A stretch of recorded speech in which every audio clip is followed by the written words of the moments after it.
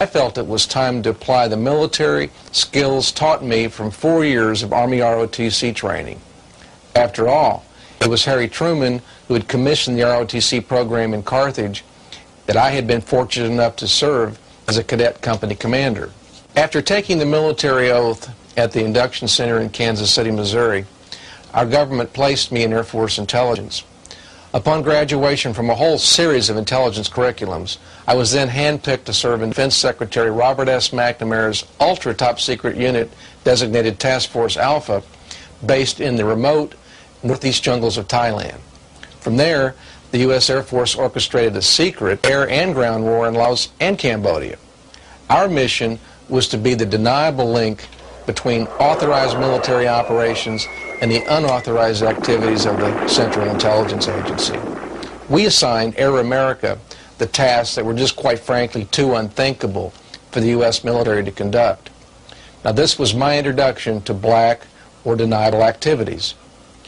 In the course of serving 8 years within the Air Force's intelligence community and pulling 2.5 years of duty in Southeast Asia, I met and worked with some of the people who would later surface in the so-called Iran-Contra affair. In fact, it was in Southeast Asia that I met and worked with a man named William Cooper, the Air America pilot who died in the crash of an American cargo plane that was shot down in Nicaragua, October 5th of 1986, the crash that exposed the CIA's efforts to violate the so-called Bowen Amendments, you know, the laws Congress passed to limit American assistance to the Contras. But after becoming disillusioned with the peacetime military, I elected to be separated from the military in 1976. I then enrolled in a pilot training curriculum in Southwest Missouri and graduated 3 years later with nearly every available aviation license and rating known. Then, by sheer coincidence, I entered an industry laden with agents of the KGB and those of our so-called ally Japan, who were actually attempting to steal American defense technology. So it was in Oklahoma City in 1980, while working as executive vice president of a high-technology trading company, that I was recruited by the FBI's counterintelligence division to monitor and help disrupt the efforts of agents of the Kremlin who had penetrated the American machine tool industry. These activities and adventures, I might add, required me to travel behind the Iron Curtain, not only to sow some seeds of deceit, but to pirate some Soviet technology as well. Now, where I feel this story gets interesting is later, while working under deep cover on the now famous Toshiba case, the one involving the theft and sale of American nuclear submarine technology to the KGB by Japan's Toshiba machine tool company. It was then that I was put into play with an agent of the CIA who carried the code name of John Cathy. Now, this took place in Oklahoma City in early 1982. And Agent John Cathy's real name is Oliver Lawrence North, the same Marine Lieutenant Colonel later accused of taking over the Department of State by Ronald Reagan's administration. As North and I worked together, we shared memories of not only our combat experiences in Southeast Asia, but rehashed our mutual disdain for Congress as well. The same Congress that had put us as young soldiers in harm's way and then sat back and debated the morality of it all. But North also shared with me what he referred to as a secret Reagan plan to destroy the USSR. He continuously referred to Russia in our conversations as a failed colonial power, that the timing was right to incite revolution within the Russian colonies. It was through these efforts, North confided, that the CIA felt Russia collapse economically. Then North asked if I was interested in helping to deal what he called a death blow to the evil empire that had kept its finger on the nuclear trigger throughout my lifetime. I can say this, I enthusiastically jumped on board what is now referred to as the secret Reagan agenda. It was then, through my rather intimate relationship with North, that I was quietly tapped to support the Contra effort. North arranged for me to be introduced to a man named Adler Berriman Seal. Barry Seal was an asset of the CIA and the man tasked with setting up the necessary facilities to keep the Contras alive in body and soul, as Ronald Reagan had instructed Oliver North. Now that brings this story to Mena, Arkansas, because it was in Mena that Barry Seal had set up operations to covertly support and modify aircraft belonging to various federal agencies. Hey, but enough about my background. Besides, I'm getting bored just sitting here talking. You know, Barry Seal referred to me, as he did to himself, as a calculated risk taker. And I suppose that sums up the nature of most pilots. I've also been accused of being a rather action-oriented individual, so I've got an idea. Let's leave this stuffy office and head on out to the airport. You know, airplanes play a major role in this story. In fact, airplanes leave the so-called trail of truth that we'll follow as we lay open the Mena Connection for public inspection. As you can see, I'm now dressed more appropriate to the role of a flight instructor. This is the way I dressed as I trained the Nicaraguan pilots in near Mena, Arkansas. We're also filming now in the Mall aircraft factory in Georgia for a reason. That reason being the Mall aircraft such as this one, came to bear heavy in the Iran-Contra story. As Richard Secord, Oliver North, and the CIA went shopping for small aircraft to use in Nicaragua in a hostile, very hostile combat environment, they came to the Mall Aircraft Company because Mall had a proven track record and built a very unique aircraft, an aircraft very suited to be used in rough terrain, unimproved conditions, primarily because of what is referred to as a conventional landing gear configuration using a tail wheel in lieu of a nose wheel. The Mall aircraft, in addition to being a high-performance STOL, or short takeoff and landing airplane, afforded the capability of delivering the necessary supplies and munitions to the guerrilla war action in Nicaragua as the Contras fought the Sandinista soldiers. My role in all of this, of course, was to use my flight instructor credentials and expertise, pass along my aviation skills to approximately 24 Nicaraguan nationals so that they could, in fact, liberate their own country, so that they could go back and replace the CIA's efforts to keep the Contras alive, body and soul, as Ronald Reagan said, to keep the Contras in the field, supplied with munitions, regardless of what Congress, the American Congress, said. I'm not here to debate the rightness or wrongness of our efforts.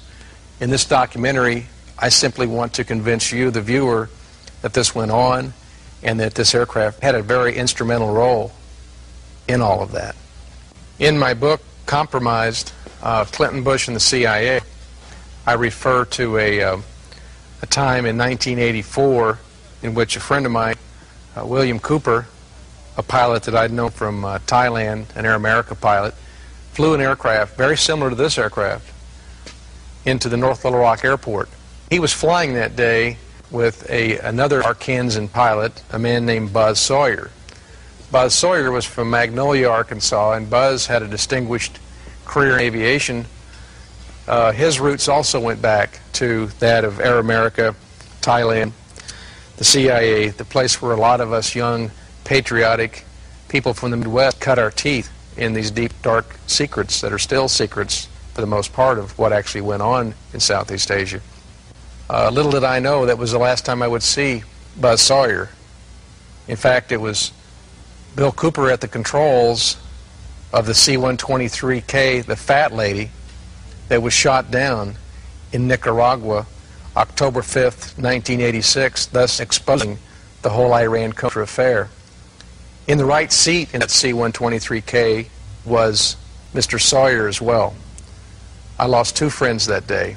I tell you this story now because I think it's important for the American people to understand what we did in and around Mena, Arkansas, and why I chose to cross that line and get involved in a very deep black operation in and around Mena, an operation that neither the Democratic Party nor the Republicans want to accept ever happened.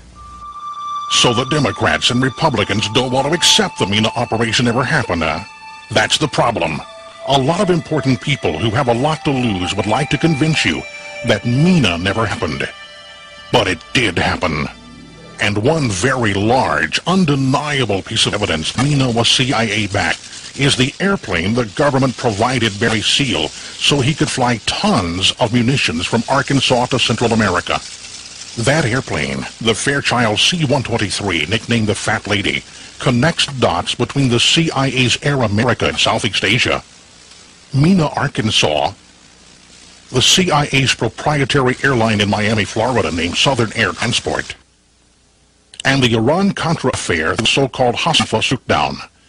That was the day Barry Seal's Fat Lady crashed in Nicaragua, and the Reagan-Bush administration could no longer deny they were bypassing the law of Congress and the will of the American people. Let's go back to the airport. Terry would like to show you an airplane similar to an old friend of his. He called her the Fat Lady, and it's time for her to sing. And what a story she has to tell. The real story of Iran-Contra. The one more appropriately entitled, The Mena Connection. Barry Seal was provided a provider, very appropriately, a C-123K that had been stored in an Air Force museum at Wright-Patterson Air Force Base, Ohio. That aircraft, the C-123K that Barry Seal affectionately nicknamed the Fat Lady, becomes the common thread that sews together several black operations in a fairly dark period of American history in the mid-1980s. You see, I was at Mena, Arkansas, the day Barry Seal first flew in his C-123K, the Fat Lady. The C-123K was a very instrumental aircraft in that it had the payload capability to fly munitions from Arkansas to staging areas in Central America, primarily Honduras and El Salvador. The interesting part of this story is these were weapons that were drawn from National Guard armories in Arkansas at a time in which Bill Clinton was Commander-in-Chief of the Arkansas National Guard. Some of these weapons were then mated with secret component parts that were being built by CIA contractors in Arkansas, component parts that would, in effect, bear no serial numbers, component parts that would become untraceable. Little did we all know that a C-123K, such as this one, would be shot down by a Soviet SA-7 handheld missile on October the 5th, 1986, and thereby shed a lot of unwanted light on a very secret operation.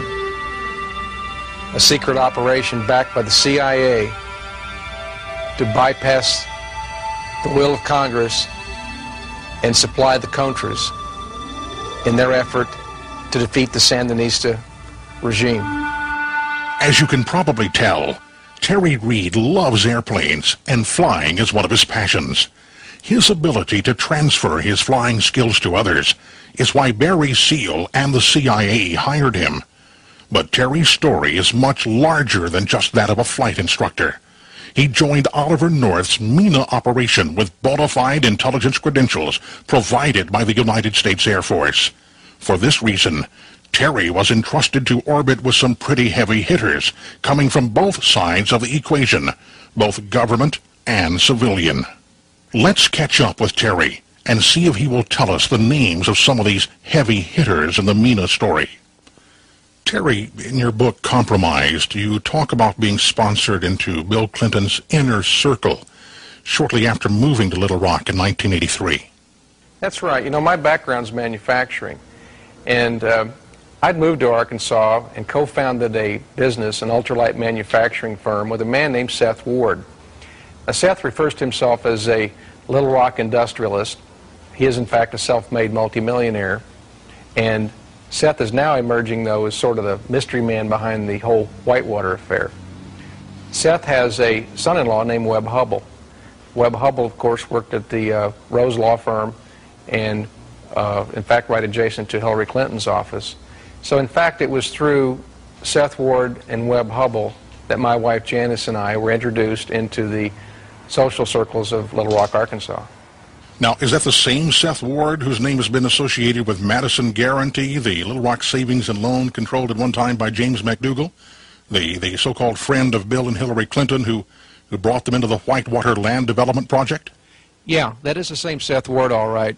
And of course, his son-in-law, Webb Hubbell, is the man who worked side by side with Hillary Clinton at the Rose Law Firm, and the man who Clinton had as his number 3 person in the Department of Justice until Webb resigned.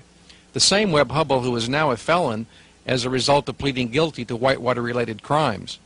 I believe they included overbilling the government when Webb was at the Rose Law Firm and tax invasion. It looks like Webb Hubbell will soon be a star prosecution witness in the Whitewater investigation. Terry, it seems the Ward family was right in the thick of things. Were there any other family members that play into the story? Yeah, the Ward family is actually sort of infamous in Arkansas. Seth has one son. His name is Seth Jr. People call him Skeeter. Skeeter manages the family-owned business POM, or Park on Meter, in Russellville, Arkansas. And of course, the world now knows that POM has a military division that has provided weapons parts for various concerns, including Ivers Johnson Firearms, the CIA's proprietary. You know, Skeeter even admitted this clandestine relationship in a secretly taped interview. I ran my machine second shift to get the parts out for them real quick, and they never really stiffed me, and they never paid. They were bankrupt. But you did make some parts for Ivers Johnson? I made some firing pins, I think it was, on a screw machine. For them, it's about $12,000 worth, and they never paid. They filed bankruptcy. But an often overlooked ex-member of the Ward clan is Finus Shellnut. Finus surfaced briefly when the Jennifer Flowers scandal broke. It seems he and Bill Clinton were sharing Jennifer's favors. But when I met Finus in 1983, he was married to Seth Ward's youngest daughter, and it was Finus who worked for a bond trader named Dan Lassiter. Dan Lassiter? That's a name I've heard before. Isn't he Bill Clinton's old friend, and wasn't he convicted of cocaine charges? Yeah, that's right. Dan Lassiter is another multimillionaire that enters into this story.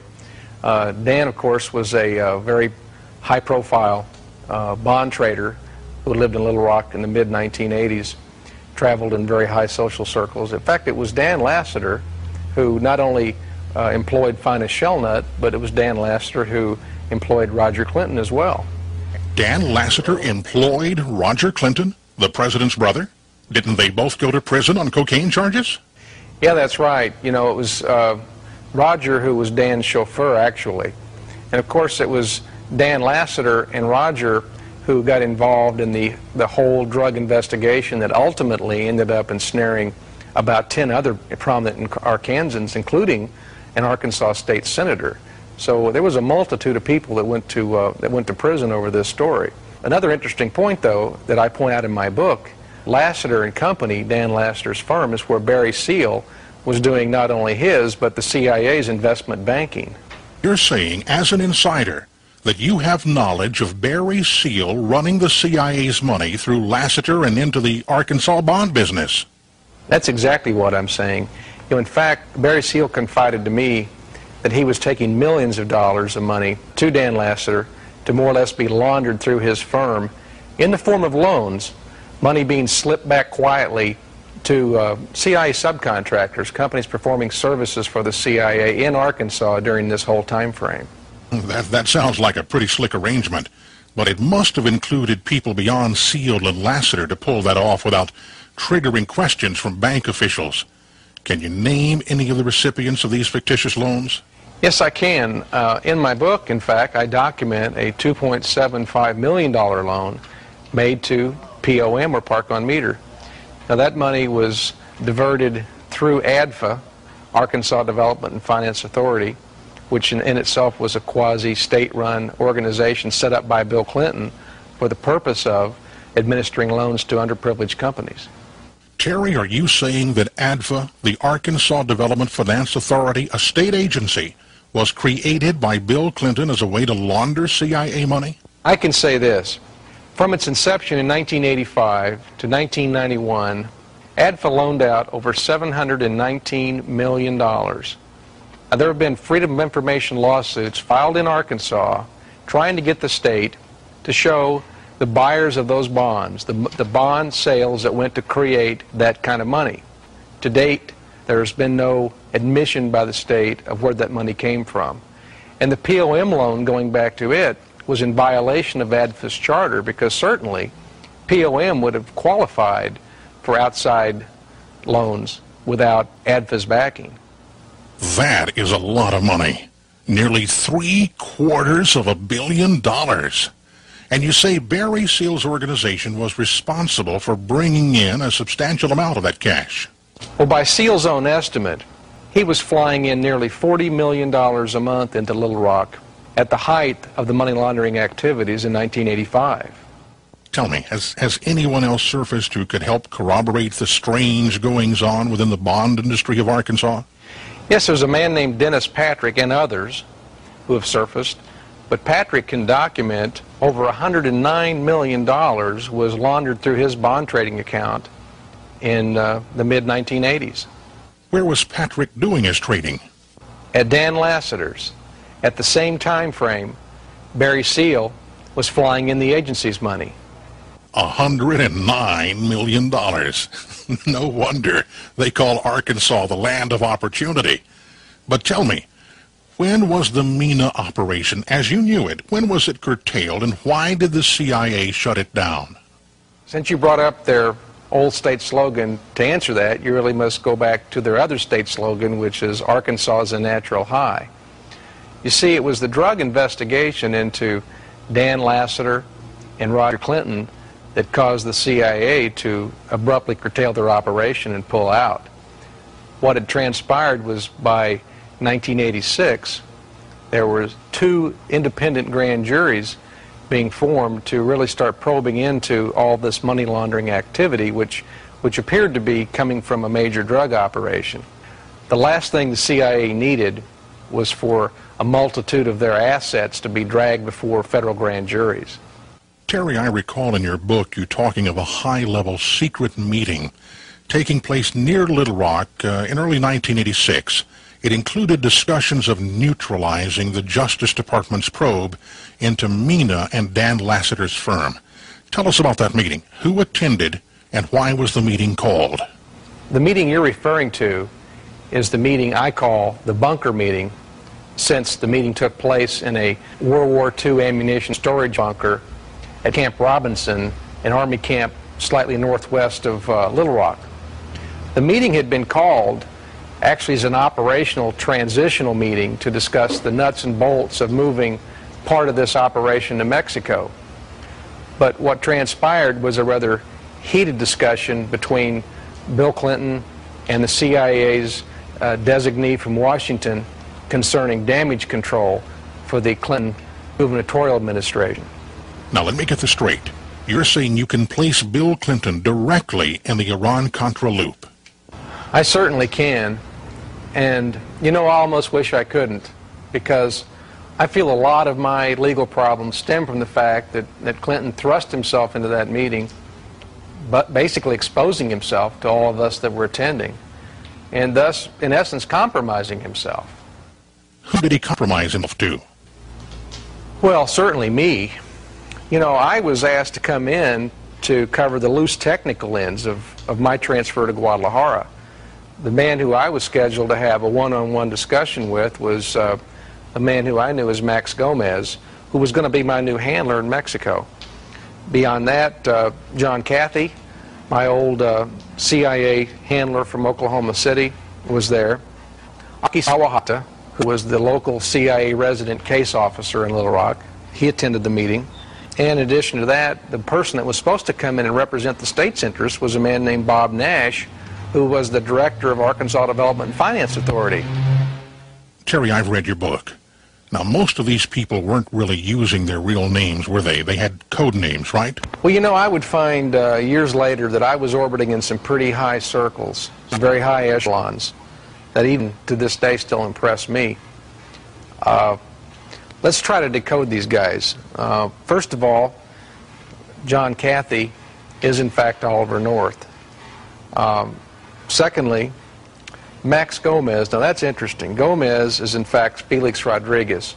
Rodriguez, not only being an ex-CIA agent going back to the Bay of Pigs, the Phoenix Project in Vietnam, Felix Rodriguez is a close confidant of George Bush's, and the man who tracked down and was even around during the assassination of Che Guevara. Che Guevara being Fidel Castro's lieutenant. Beyond that, we had Aki Sawahata is still a mystery man to me. We still don't know his real identity. But the man named Robert Johnson is actually William P. Barr, who was later the Attorney General for George Bush. Now, I believe I've named everyone, but there were two people that we think were still using their correct names, and that being Bob Nash and Bill Clinton. Of course, we know now Bill Clinton's real name isn't Bill Clinton. Let's get back to the discussions of damage control. Well, you've already witnessed the frustration of several police officers who just could not get the Mena story to go forward. Their investigations seemed to be contained or undermined, short-circuited, whatever you want to call them. In that bunker meeting, I witnessed the containment effort for this entire scandal, and quite frankly, it's shocking to realize all it took was for the authority of 2 U.S. attorneys to be undermined. The language that was used was that these guys would basically get religion. And if our system of checks and balances is that fragile, something's wrong. But obviously that's what went on, because the rest is history. There were no indictments handed up. So 2 U.S. attorneys were somehow told just to back off? Is that right?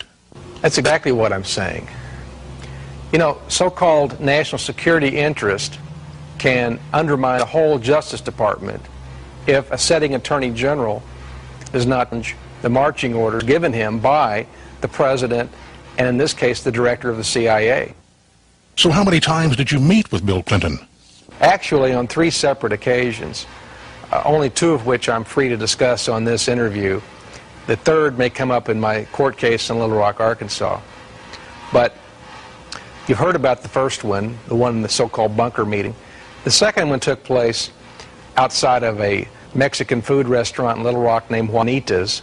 That brief encounter, impromptu encounter, was to discuss my moving on down to Mexico to help set up the CIA's front company at the Guadalajara airport. Terry, why would Clinton care if you moved to Mexico or not? You know, that's a good question. And in hindsight, I'm sure Bill Clinton saw me as a liability.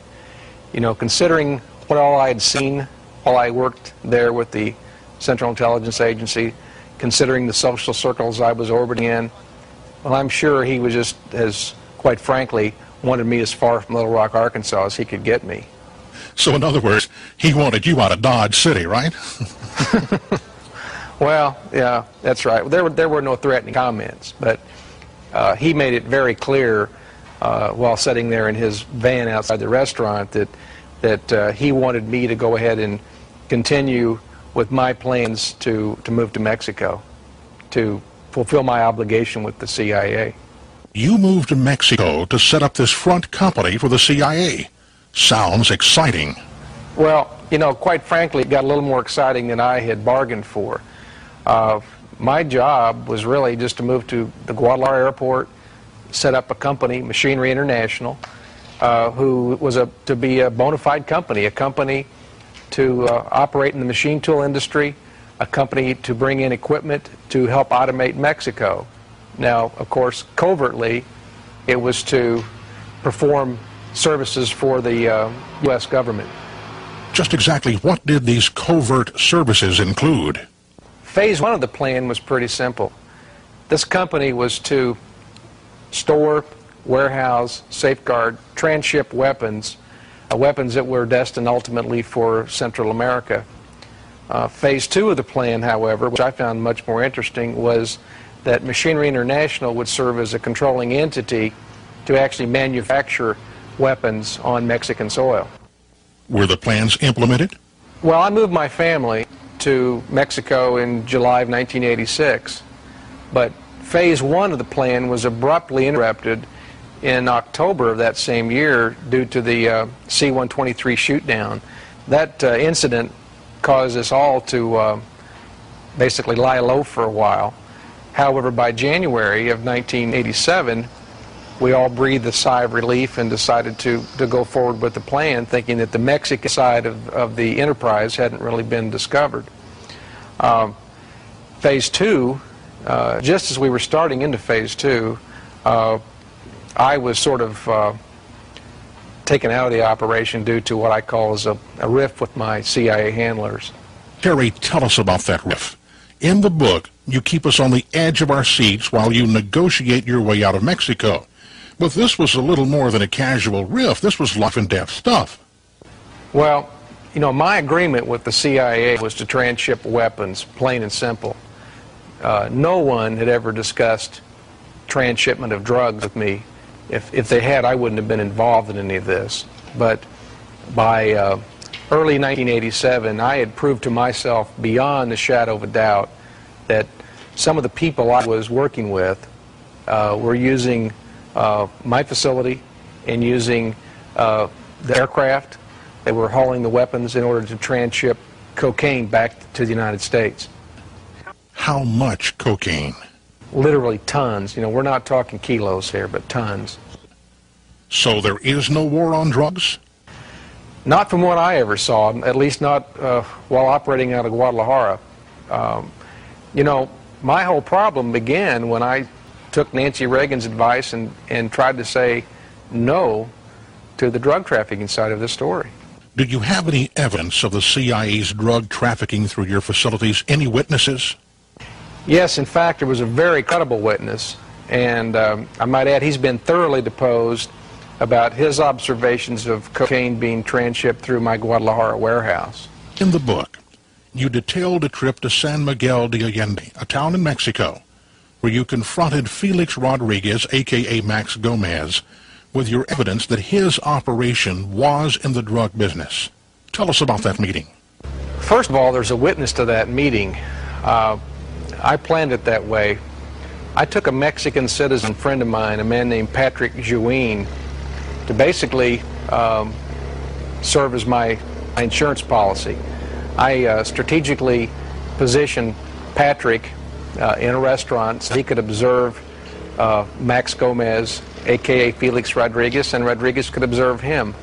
You know, I kid you not, I was frightened.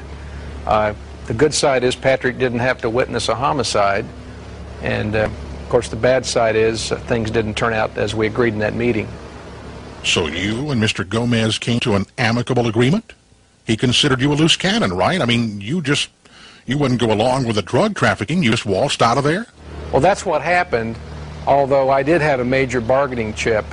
I was in possession of evidence that concretely proved that cocaine had been transshipped through my warehouse by CIA people. What kind of concrete evidence? Well, I had samples of shipment that I had found in my warehouse in Guadalajara, July 5th, 1987. You see, I had had the wherewithal to safeguard a few kilos just to be used as evidence, seeing as how my handlers kept complaining I lacked concrete evidence. It was mutually agreed upon that I didn't have what it took to be a CIA agent, and I should probably leave Mexico. So eventually it was agreed upon that my wife and I and our 3 sons could travel back to the U.S. unharmed. But you were double-crossed, weren't you? I mean, you do say in the book you found out you weren't dealing with honorable men. Correct. And that's where this story gets real personal and real scary. Shortly after my family and I crossed the Rio Grande, we were able to ascertain that there had been a computer profile created on us that labeled us pretty much a modern-day Bonnie and Clyde. That profile showed us as being armed and dangerous. It said that we carried concealed weapons, had been known to use them in the past. Of course, it labeled me as a high-profile drug trafficker operating out of Central and South America. And besides that, we found out that people were actively trying to determine our whereabouts. What did you think they wanted? Well, most assuredly, they wanted me to meet the same demise as Barry Seal. They wanted me and my wife dead. Terry, did you ever find out who created the false computer profile of you and your wife? And yes, that person is Bill Clinton's old chief of security, Arkansas State Police Captain Raymond Buddy Young. Now, Mr. Young is no longer with the Arkansas State Police, however. Mr. Young is now with FEMA, or Federal Emergency Management Authority, for the Southwest out of Denton, Texas. But you and your wife have sued Buddy Young and the others who say you were involved in this ordeal, correct? Yeah, the criminal justice system was obviously used against me and my wife by some very powerful, selfish, and cowardly individuals. We've sued the people that we feel we can prove helped orchestrate the wrongful criminal indictment against us. You know, I'm not going to sleep until I can drag those people to court. They have to be held accountable for their actions. In fact, the federal judge who acquitted me said that Young and another ex-trooper had what he called demonstrated a reckless disregard for the truth. Now, Harry Truman, my old hero, wouldn't have been so kind with his selection of words. Harry would have said, they are blatant liars who perjure themselves as they try desperately to get me and my wife convicted on trumped-up felony charges, just to destroy my credibility. But I'm still willing to give the system its chance to work and drag those who attempt to destroy me to justice. Terry, do you feel threatened? I mean, you're obviously making some very powerful people very, very nervous. Sure, I'm human, and I operate under a continuous threat of not only to my person, but my family as well. You know, our phones have been bugged, we've had burglaries, I've had a written death threat pasted on top of a cover page of Time magazine. These are cowardly people who it's difficult to tell what they would resort to once we get them fully cornered. But I can tell you this, I know what they're most frightened of, and it's a court of law. Come now and meet the woman Janice Reed, who was needlessly and mercilessly targeted and pursued by government agents. Meet Terry Reed's wife, the woman who has stood steadfast by his side during this strenuous ordeal.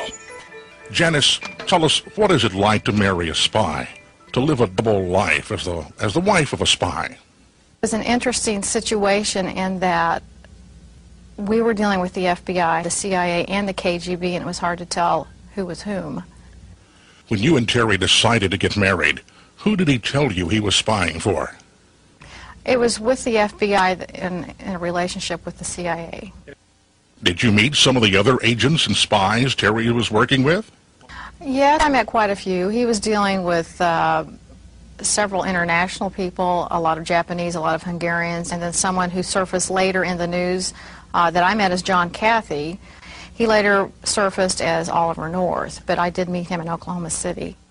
Do you have any distinct memories of Oliver North? Well, as a matter of fact, he happened to be in town when I gave birth to my oldest son, Duncan.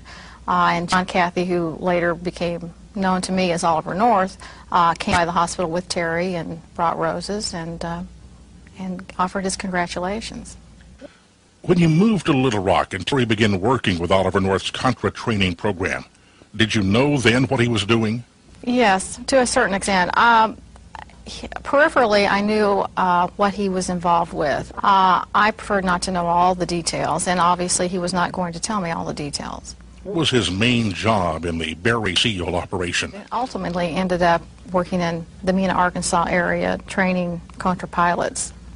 Who were some of the Arkansas's power elite that Terry's CIA assignment put him into play with? I mentioned Webster Hubbell. Of course, my husband was acquainted with Bill Clinton, Vincent Foster. A lot of that group from the Rose Law Firm were acquaintances. After Arkansas, you and Terry moved to Mexico to work for the CIA. How did you like living in Mexico? I fell in love with it. I mean, the people are so genuine and just wonderful, warm people. And I found it being a wonderful experience for my family. How many children did you have when you moved there? When we moved there, I had 2. When we left, I had 3. These are all boys? All little boys. What was Terry doing for the CIA in Mexico, and what happened?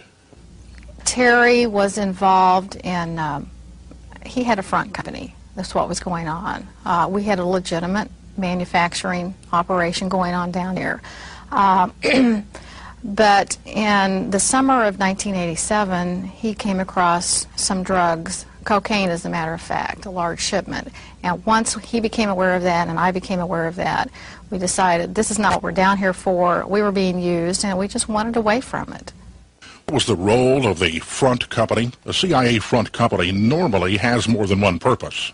Terry has a manufacturing background, and technology is one of his true loves. He was involved in high-tech machine tool equipment, shipping it down to Mexico, trying to start up businesses down there, which is very legitimate. It's what was going on then, and it's what is still going on now. Through this company, he also allowed weapons to be shipped through the company, and he was aware of that and went along with that.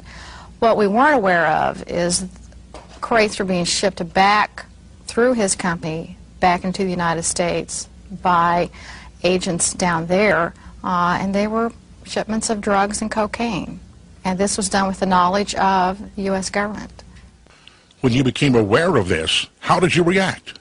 Oh, I was terrified.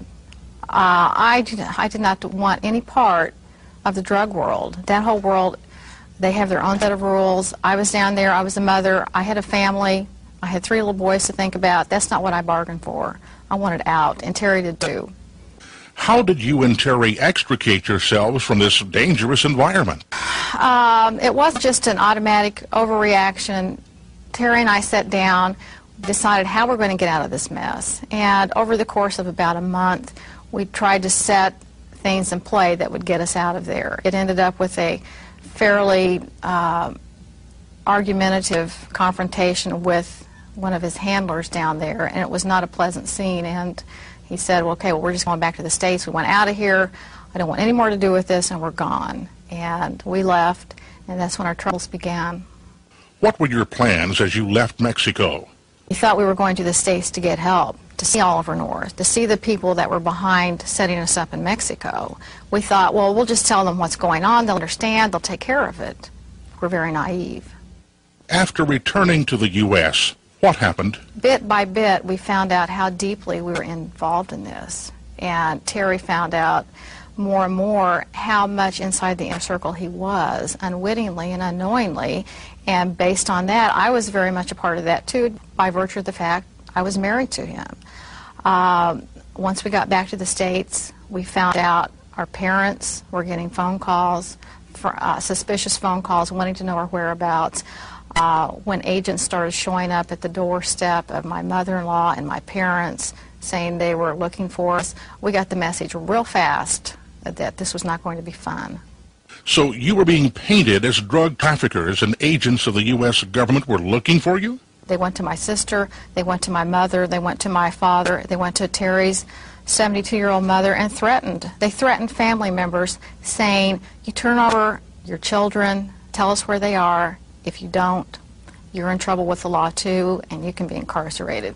When we were dealing with that, with our elderly parents, seeing them being threatened, we knew this was for real, and they weren't going to be understanding. They were after us. What did you do then? At that point in time, we decided we're going to take off. We're going to run because obviously they were not being reasonable. They did not want to hear our side of the story. How does it feel to be pursued by government agents when you've done nothing wrong? But during the course of this, when I realized I had no one to turn to, I had no place to go. I was a citizen wronged, but where could I go? The people I felt I should be able to go to were the people that were after me. The level of despair when I realized that, like, I am a person without a country, that was something that was very difficult to deal with. So you and Terry fled for your lives? Yes, in fact, we had a motorhome and 3 little boys and a German Shepherd dog, and we took off, not having any idea where we were headed. Initially, we had felt that there was someone in Washington that was going to help us, but we soon came to learn we were being double-crossed. We had no idea. Nothing can prepare you for this sort of shock. How do you feel? My husband is a very patriotic person, as well as I am, and the fact that we thought we were doing the right thing and helping our government, helping our country, and then to have this happen, I can't tell you what it does to you as a human being. The trauma and the shock and the despair one feels, and the loneliness, thinking it's just us out here being chased. What was your loneliest moment? During the course of all this, when all this came about, my father had a stroke. I was there at the hospital with him when all this came down on us. I had to leave in the middle of the night with my family, and I had to make a decision. If I leave my father now, I may never see him again, but I also have 3 children that are depending on me, and someone is wanting to take me away from them. And I had to make a decision. It was that was probably the most difficult point of my life, when I had to leave my father in the hospital. I felt very alone, and the despair was almost more than I could imagine and bear. How did you deal with this pain?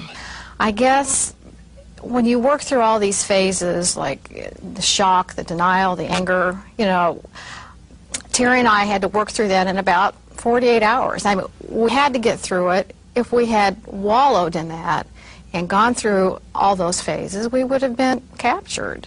We didn't have time for that. We had too many, our children relied on us, and we had too many responsibilities. So we worked through that real fast and then got into the survival mode. Where did you run to initially? We ended up in San Diego. We spent Christmas in San Diego. We thought that's right near the border, and Terry's thought was that's the last place that the Reeds would go. That would be a stupid place to hang out, is at the border. They might be combing the borders. So do the unexpected. I mean, he had years of intelligence training, and you know, in that facet of this whole saga, I mean, he relied on his training, and it saved us. Janice, what sticks in your mind about that period of your life? It was just the feeling of despair I had that Christmas, knowing I was a wanted fugitive, and watching everyone around in the Christmas spirit, all the families singing, caroling, watching the Christmas specials. I felt I had so much pain that Christmas, but I made a true attempt to keep up a facade for the children, you know, trying to sing carols with them, make Christmas ornaments. You know, it was all, I felt like remote control. I was just a robot going through the motions, but the pain, that was my worst Christmas ever. Had old were your children that Christmas? Baxter was a baby. He was 6 months old. Elliot was 2.5, and Duncan had just turned 5. Did you do anything else in San Diego besides celebrate a tense Christmas? Well, not knowing what was going on within the national computer system or the law enforcement system, we definitely were not comfortable being Terry and Janet Reed. We spent the time in San Diego establishing a corporation, establishing new identities, and once we had that taken care of, we were a little more comfortable leaving. We definitely did not want to stay there for any length of time, and we felt more comfortable being removed from our previous persons, Terry and Janice Reed. Where did you go then? We left San Diego and eventually ended up in Maine, which is about as far as we could drive. As you wandered around America, how did you control your fear and your anxiety? I had to focus on one day at a time, and that was as a mother, as a school teacher. It was not as a fugitive from our government, and that's what kept me going. We had a motorhome. I decorated it. I put the alphabet chart up, the numbers, George Washington. We had a little school session going every day, and we had some great geography lessons. I mean, he went to most of the national parks. We saw Old Faithful, we saw Niagara Falls, and the children are standing in front of all these national monuments. We've got all kinds of photos that year. And these government agents who were tampering in law enforcement computers, how did they portray you? What kind of lies did these renegade agents insert into the computers? I later found out, after I obtained my FBI file through discovery, that we had been labeled armed and dangerous as very nefarious characters, and that was so frightening. Who were you the most frightened of? I'm not saying the FBI is a bad agency or the CIA. Our concern was the renegade agents out there that are totally out of control. Yeah. And that's who I was most frightened of. And the power they can wield, they are legitimate agents, and the power they have to alter your profile in NCIC. I had done nothing other than being married to Terry Reed. What was Terry doing throughout all of this? he's a very calculating person. He had his manual for flight instruction and how to deal with stress under pressure, and he would want me to read all these manuals, and I go, no, that's not the way I operate. You know, I mean, he can sit there, remove himself from the situation, and know how he should react. I'm more emotional. I can't sit there and read how to deal with stress and just incorporate that. That's obviously much easier said than done. I got a lot of strength from him, as well as he got a lot of strength from me. He knew I was there to take care of the children. That facet of his life was being cared for by me. I knew he was there to get us out of this mess. I mean, I had to have this belief that with his training and his background and knowledge that he would somehow get us out. He monitored that phase. I took care of the nurturing, the maternal, the family, and he relied on me for that. We needed each other. Janice, what if you got separated or one of you was arrested? Had Terry covered that contingency? We had a plan. Terry always had plan A, B, and C in envelopes, in code talk, and I had to have those memorized. We knew where we were going to rendezvous or what each plan was. Now, how long did this last? How long were you on the run? Over 6 months we were on the run. After that length of time, you just start to question, what are we doing? We obviously had evaded them. Terry did a very good job keeping us out of harm's way. It got to the point, though, we did feel very threatened. I've been asked before, what were you prepared to do? When I felt as a mother threatened, I would have been prepared to do anything. In fact, I got to the point, I did get a Smith & Wesson .38 caliber featherweight, and I carried it in our diaper bag. It was with me at all times, because I never knew if someone was going to come barging in the door. That could happen. If they had located us, if they had put a monitor on us, they could have found us easily, barged in our door in the middle of the night and trying to take us away. I was prepared to shoot. Being responsible for 3 little boys, I felt very capable of doing what I needed to do. How did you feel the day you stopped running? I think we were just so worn out. I guess we still had this hope, and Terry had enough contact thinking someone might be able to take care of this up the line. I mean, we wanted to think that. We were told that was going on. We just didn't know. But you just get to the point, you can't do this forever. We're not being fair to our children, our families, ourselves, going through this trauma. Then what transpired? 2.5 years in the criminal justice system. And that, I can tell you, is no fun. Our troubles were just beginning. What do you believe led to your charges?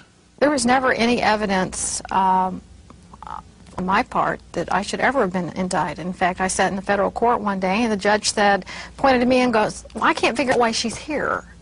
And none of us could, other than the fact I had a marriage license and I'd married Terry Reed, and that's why I was there. I was used as a pawn to get back at Terry. I was approached on numerous occasions saying, hey, you tell us everything you know, you tell us everything about your husband and we'll let you go. Well, first of all, I had nothing to say, and second of all, I wouldn't do that. I mean, I can't be used as a pawn. I was offended that they were trying to use me for that and putting me through the pain of the indictment process. We were both up for 20 years. I mean, living with that every day and dragging on for 2.5 years, I mean, it's amazing we survived. Why was Terry charged? He was set up. The problem with Terry was in some of these activities, covert activities, there's often people from the criminal world that get involved. CIA, FBI, they like to use drug smugglers or former criminals or pilots that have a record because, you know, they're compromised. Terry had no record. I mean, he had a squeaky clean background, so you know, they need something to set him up with, which is what happened. Was it a nightmare being in the criminal justice system? Yes, as a matter of fact, being involved in the criminal justice system for as long as we were was a rude awakening. I found out that justice is not out there unless you have a whole lot of money. I hate to say that, but We were forced to liquidate everything we had. We had a little money at the time. That was all depleted immediately. We were forced to get 2 different attorneys, which, because of conflict, they tried to turn me against him. And after 2.5 years, we did not declare bankruptcy. However, our credit was ruined. We were nearly destitute. After the fact, after we were found innocent, through freedom of information, we found documents that would have totally exonerated us that the prosecution had within their, right there within their office that they suppressed.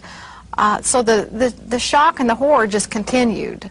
Initially, it was all physical, emotional, and later it was just the shock of this is the way it works, and no one is held accountable.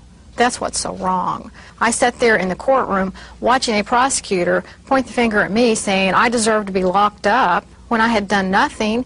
I was found innocent. Terry was found innocent. We walked out of the courtroom that day. It's like, adios. It's been nice. It's like there's no restitution. Our lives were destroyed. Financially and emotionally, we were just devastated. It's like, sorry, I guess we made a mistake. But they don't even say that. You know, you walk out with a piece of paper, not guilty. You know, goodbye. Our system is out of control. There is no check and balance, and that's what's frightening. Janice, do you feel this is the way the system has always worked, or have things changed? No, this is not the America I grew up with. In fact, I can't believe this is America. I can't believe this is what our system has degenerated to.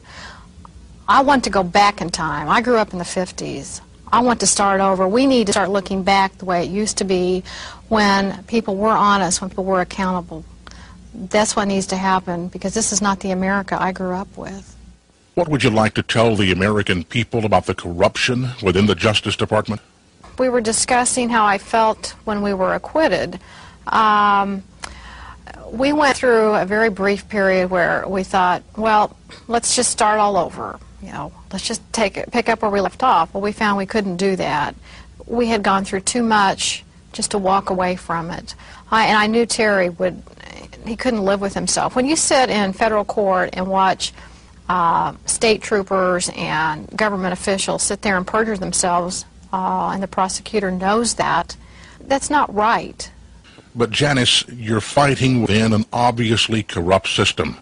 Do you honestly think you can win? Well, I'm a 60s person. I mean, that's an inherent part of me. I still have this sense of right will prevail, and I think sometimes I'm terribly stupid to think that. But Terry and I got acquitted. I didn't think that would happen. I'm committed. I do have this belief that we can make a difference. Rangers and deputies hired by the rich. Now we've got to stop there due to time. There's 17 minutes more of that video. The last 5 minutes is an appeal for funds for the Reed Court offensive.